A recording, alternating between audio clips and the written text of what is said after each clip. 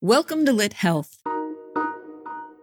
I'm Tracy Granzik, your host and Senior Director of the Center for Healthcare Narratives at the MedStar Institute for Quality and Safety, along with Editor-in-Chief of Please See Me, an online literary magazine seeking to elevate the voices and health-related stories of vulnerable populations and those who care for them.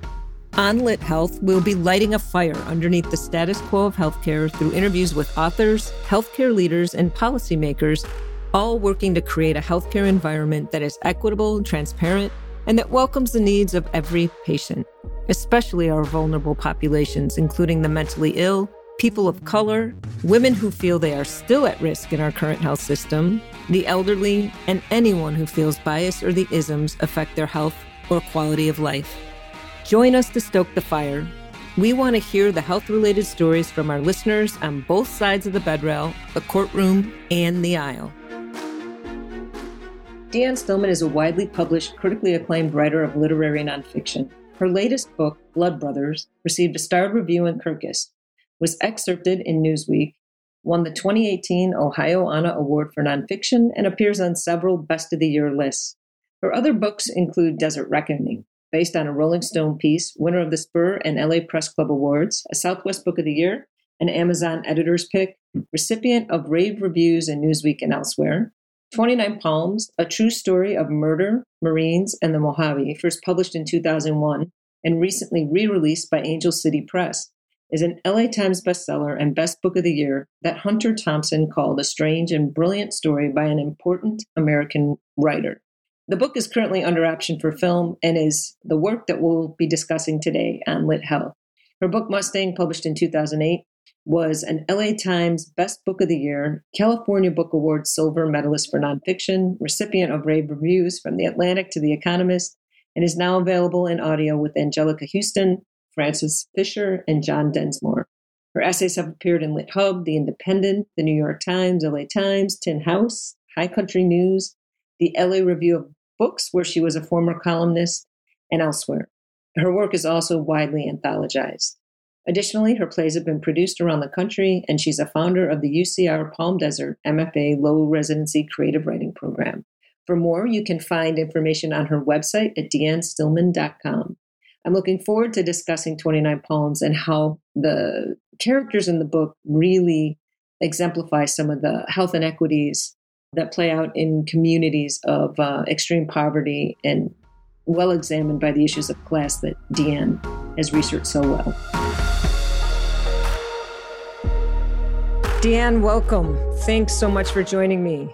I've reread 29 Palms, and I think it weighed even heavier on my soul than after the first read about 10 years ago now. And we'll get into that as to why, but I really want to focus us in on why I believe this discussion belongs on Lit Health.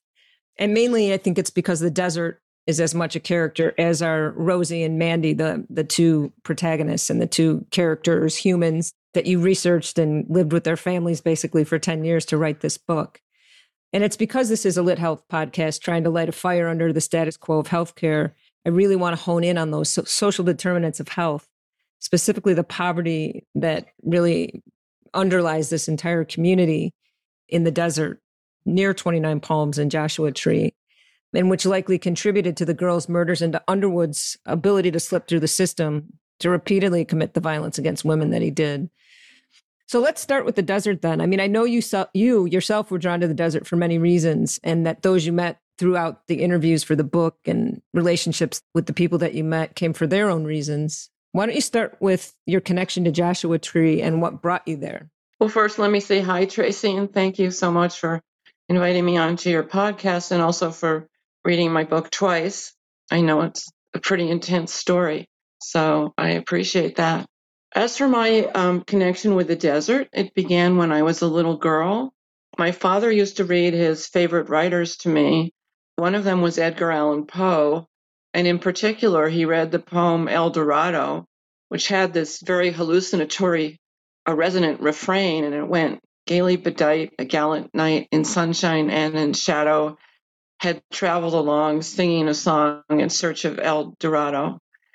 And as I said, that was the refrain, and hearing my father repeat it became very alluring. And I started living inside that poem and traveling along with that night across the wide open spaces of the desert sands and galloping along with him across the red rock mesas and this into this enchanted land called El Dorado.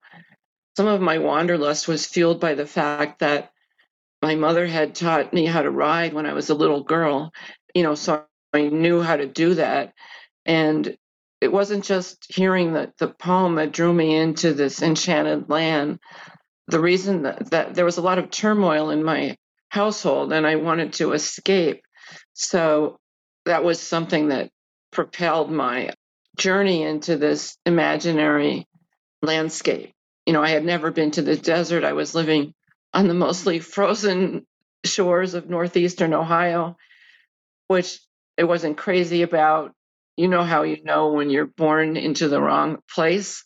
And I don't know, I never really felt acclimated to it. And I just always longed for wide open spaces.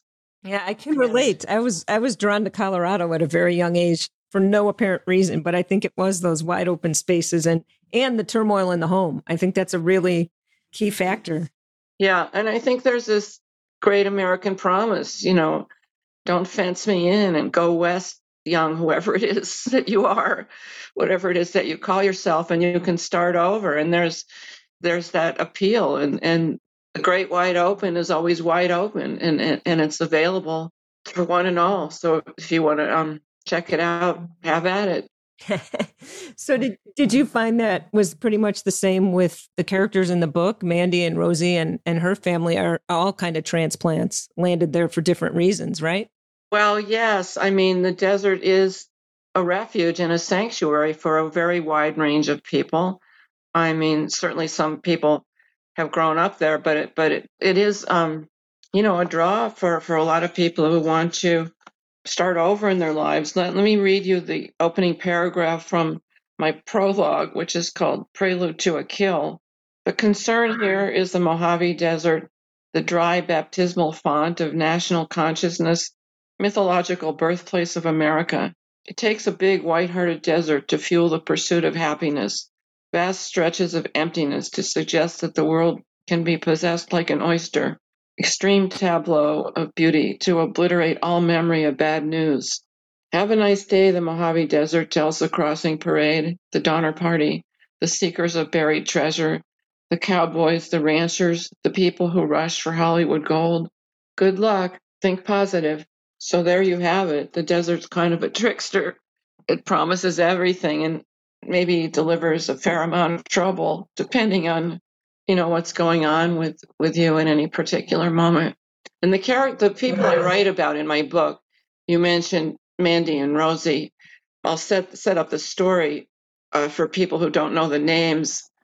My book tells the story of two girls, Mandy Scott and Rosalie Ortega, who were killed by a Marine, Valentine Underwood, after the Gulf War in 1991. And it really takes a deep look at the world of rootless kids who live in the shadows of the world's largest Marine base and also at the edge of Joshua Tree National Park. So right away, there's this duality. There's the military where men and women are trained to protect the country, but also in many uses of violence.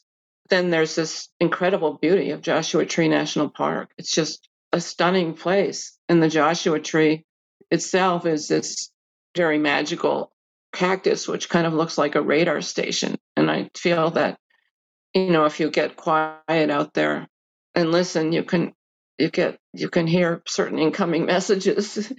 There's a whole history to Joshua Tree and the mysticism, I guess, that surrounds it for the community out there, isn't there? Well, for lots of people, as I've said many times, the desert has whispered to everyone from Jesus Christ to Timothy McVeigh. So, it depends what you're in the mood for, I guess.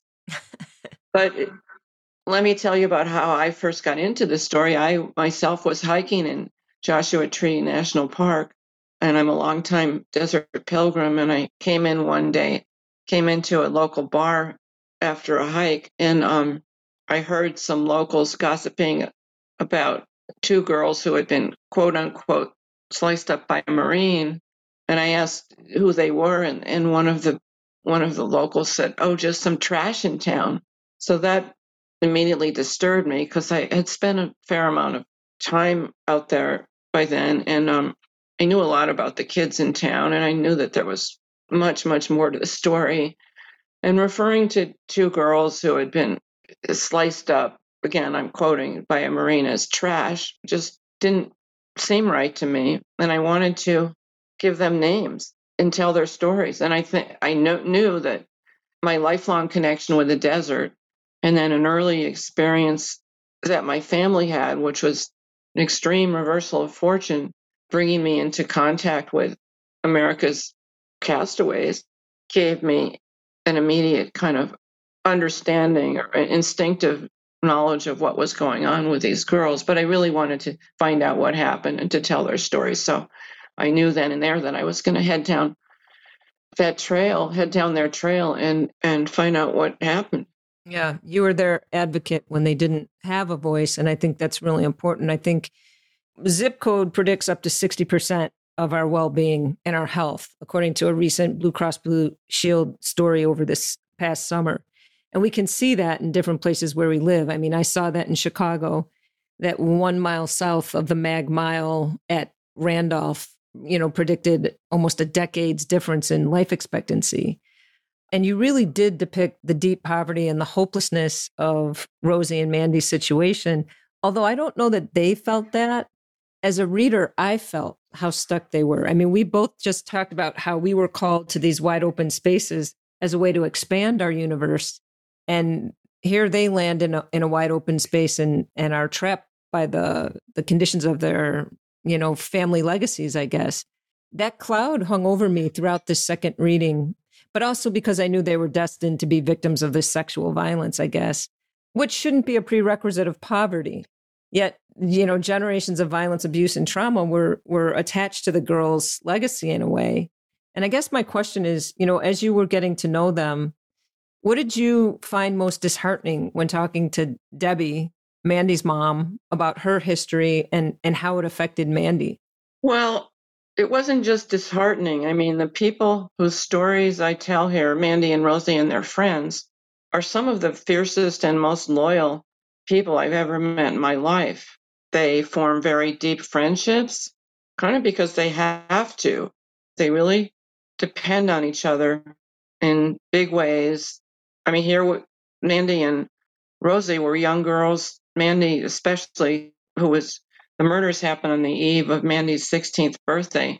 And she was the town babysitter. I mean, she was a teenager taking care of other teenagers' babies or children of Marines who had been deployed or children of men who were maybe in jail or parents who were just, who were strung out or just like not available for their kids.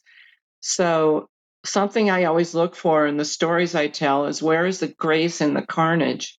And I found it here. Otherwise, I wouldn't have been able to write this story at all. I wouldn't have been able to spend 10 years on this trail. So to me, it's not a story of hopelessness that I was telling. It's a story of what people do to endure in spite of, with Mandy and Rosie, a legacy of poverty and violence that went back for generations. Mandy's family came west with the Donner Party, which, of course, was, as we all know, was a very rough crossing, and her family, of course, survived, and they didn't make that wrong turn at Hastings Cut. They, came successfully through the desert and settled in California from the Midwest. And Rosie's family was Filipina, and she grew up in a shack in the jungles of Batangas. And the only way out of there for a lot of people, including her mother, was marrying into the military. So she married a soldier in the army and ultimately followed him or moved with him to 29 Palms, she was at a base in the Mojave Desert near 29 Palms. Debbie wanted to start over coming from Northern California, where she grew up, after her family had settled there generations ago, with their arrival via the Donner Party. she, after a kind of spending years with the Hells Angels and so on, and becoming involved in dangerous, violent relationships, she decided to start over in the desert and move to 29 Palms, where, as we've been talking about, you can kind of disappear and reinvent yourself. You can cast off a lot of difficulties, seemingly. But as I explore in my book, these legacies that stretch back for generations are hard to shake. Everybody has a legacy that can propel them, or maybe it's hard to shake, or both. The deck was kind of stacked against Mandy and Rosie, in their world. There's a strand running through a lot of the stories I tell, and that's where's Dad? The subtext to this story in a big way is where's Dad? A lot of the people in this story did not have a father on the premises, or if they did, he was either emotionally unavailable or gone for large amounts of time. So that's a factor here. Where's Dad is kind of a subtext running through it. So the girls, the mom, we have single moms here who take on support jobs for the Marine base in town. So that means, working at bars and bowling alleys and so on. Debbie was a bartender in 29 Palms, and a very popular one, and a very charismatic person, and she had her own following. And Marines between deployment would come in and want to hang out with her, and she knew what everybody's favorite drink was, and she was the center of a certain scene, which really was, they were all taking care of each other, but also in spite of great odds. I mean, we're talking about military families, Vietnam vets, Gulf War vets, people with Gulf War syndrome, people with Agent Orange syndrome, or some people who were doing just fine. But, this is America's working class, and I'm talking about in the 90s, shortly after the Gulf War. And in a lot of ways, my book is all about class, which is America's dirty little secret. It's kind of become front and center in the past few years, but when I was writing this book, it was not. Yeah.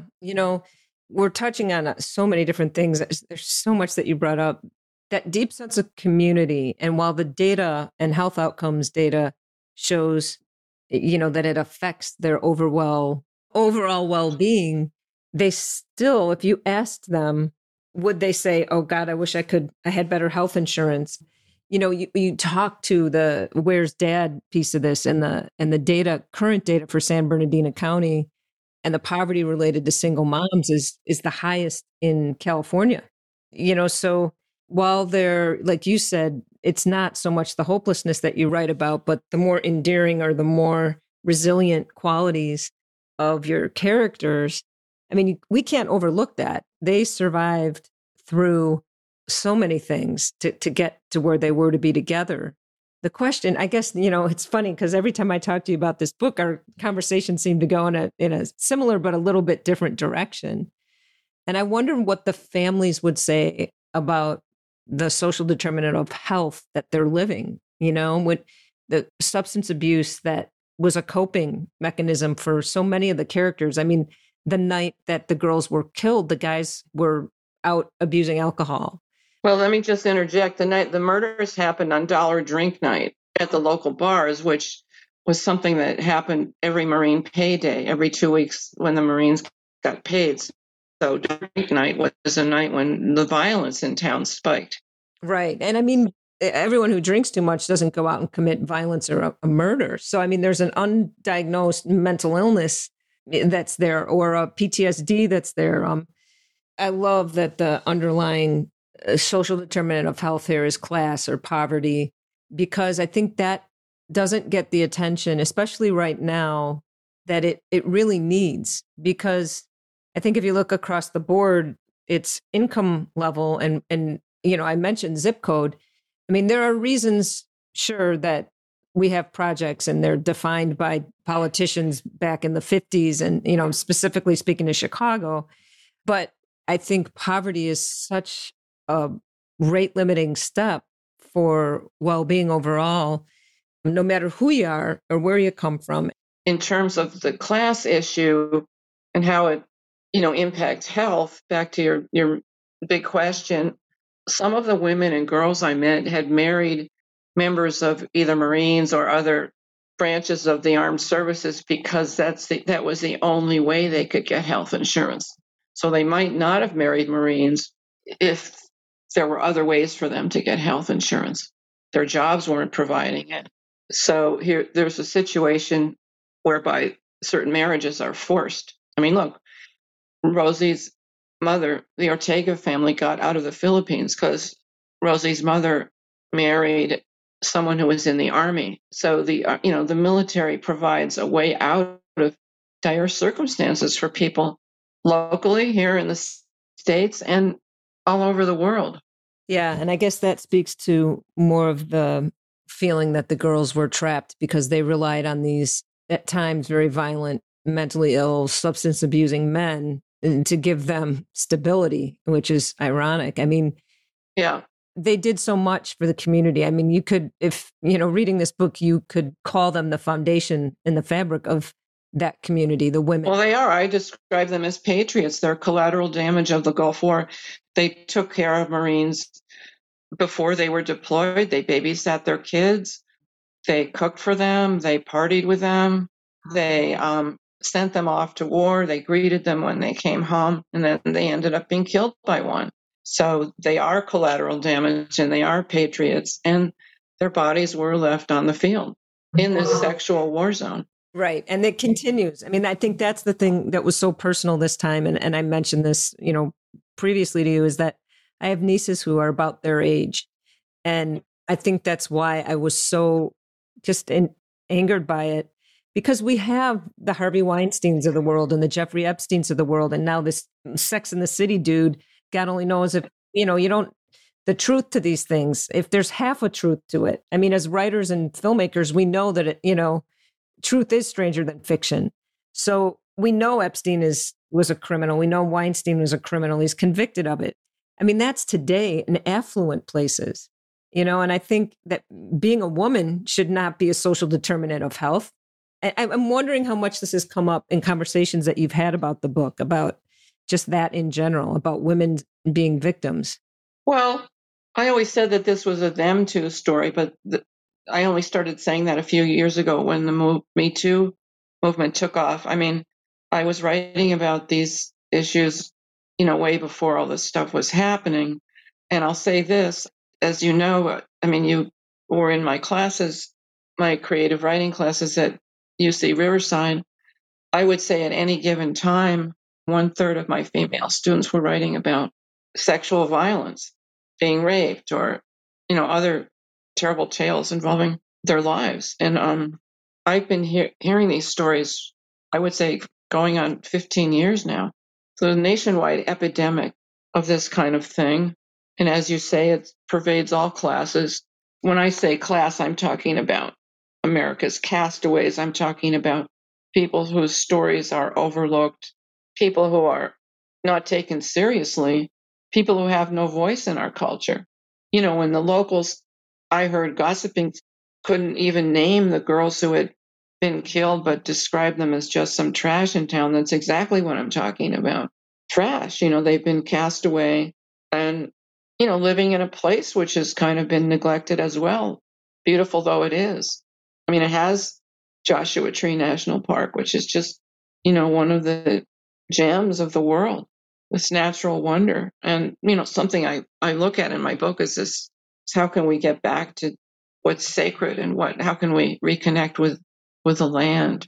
It's really important. And that's why the desert is a main character in my book, because it provides comfort and beauty and solace. And, to me, it's kind of I'll just leave it at that. It's a reconnecting with the sacred is where it's at. That's all I can say. I love it. And I think too, it's reconnecting with one another. I mean, it's interesting that we're having this conversation on the winter solstice. Oh, right. Yeah. Which, is kind of a starting over point. And, right. That's important. Yeah. And I, one of the reasons I started Please See Me, that online lit mag, is to really elevate the voices of vulnerable populations and those who care for them who haven't had a voice. Everyone should have a voice when it comes to their health and have access to, some type of quality care. And that's a whole nother topic that we can't touch right now, because the health inequities are really front and center in my Center for Healthcare Narratives. And this podcast is really about, transparency and shedding light on these things that are still, as you say, cast away. And, in these places that are gorgeous and call to us, but yet there's still communities all over the country that are struggling with poverty that is limiting the quality of their overall well-being. Right. That's exactly. Yeah. Yeah. I know we're going to get cut off here in about, hopefully not too soon, but I have two more topics I wanted to cover, the writing of the book and the future. Let's start with the writing, because how you chose to tell this story to me is masterful. And, I loved being in your class and learning from you and just your whole style of letting stories evolve and letting students find their story was a really cool first exposure to that MFA program. So I thank you for that. But, half of the battle in writing anything of this magnitude, and, again, it's been compared to like Truman Capote's In Cold Blood, and I can completely see why, because it is so well researched. The structure of the project is so key to telling the story, and that you save the murder for a few pages. Like you said, it's not about the murder, it's about class and about the lives that come together in the community. How did that structure come into play? Because it kept the conflict going, it kept readers turning the pages, but it also keeps, Underwood in his place, so to say. Well, I had written a number of drafts of 29 poems before I finally got it right. This is a very tricky story to tell because I wanted to focus on the lives of the girls. I wanted to tell the story of the trial. I wanted to tell the backstory of 29 Palms itself and weave in prehistory and the geology of the Mojave. There were a lot of strands I was trying to weave together. And first I wrote the whole story chronologically. The families arrive in the desert, and then the girls make friends, and then they encounter some dangerous people and are killed, and the end. And it was just really boring. And I reshuffled the deck a number of times, and it wasn't working. And I finally hired an editor on the outside of my publishing house because, well, let me backtrack for a second. The woman who originally acquired my project was Rachel Kleinman. This was at William Morrow, and a wonderful editor of literary nonfiction who actually went on to become Obama's editor. But she was a big supporter of this project from the get-go. By the time I turned it in, like 10 years later, I had no idea how long it was going to take, but that's what happened. I had to step away from writing the story a few times because it was so intense. At any rate, there have been several mergers, one publishing house took over another and so on and so forth. And so she was gone by the time I turned in my manuscript, and the editor I landed with just didn't get what I was doing at all. And I wasn't giving me notes that were very, very helpful. So I hired somebody on the outside who suggested alternating my story, the girls and their families, with the story of the trial and the story of the place, and then weaving things together, as appeared organically to me, which is what I ended up doing. And that suggestion made my book much more dynamic. It made it what it is, actually. So that's how I ended up with the current structure. It was, trial and error, really. And I agree that the structure and the way it played out was key. And all the things that you mentioned go into putting a book of this quality together at the end of the day. So thanks for sharing that for listeners who, really want to start working on a project. Oh, sure. Yeah. By the way, I have private students if anybody's interested. Oh, that's good to know. Yeah. So how can people, while we're on that tack, how can people get a hold of you if they do want to know more about the book, about process, about learning how to write? What they should do is go through my website and email me through my website, which is deannstillman.com. Terrific. And your email's on there? My email's on there, yeah. And you're Deanne Stillman 2 on Twitter, is that correct? On Twitter, that's right, yeah. Okay. And we'll try and, facilitate that as well if people. Oh, that'd be great. They can reach out to us. So let's end on the future. Like you did in the book, Debbie and you end the book on the Mandy Scott Scholarship. And you had said that was Debbie's idea, but you chose to end with that celebration of her life and also of getting another young person out of a situation that maybe wasn't too good for them. Have you seen any other positive programs or scholarships for children in the desert? No, but this was an amazing thing that Debbie did. I mean, here's the mother of a girl who was killed on the eve of her 16th birthday, which is, should be a moment of great hope and promise. And it wasn't. And what Debbie decided to do on the 1-year anniversary of Mandy's death was to give away a scholarship in Mandy's name. And she raised funds for it. It was $1,000, which the idea was that it would go to help an average girl get out of town, if you can imagine that. So people would come into the bar where she was working during the months prior to the awarding of this scholarship, and they would donate like matchbook collections and food stamps, and it was really amazing. And this was all in service of raising $1,000.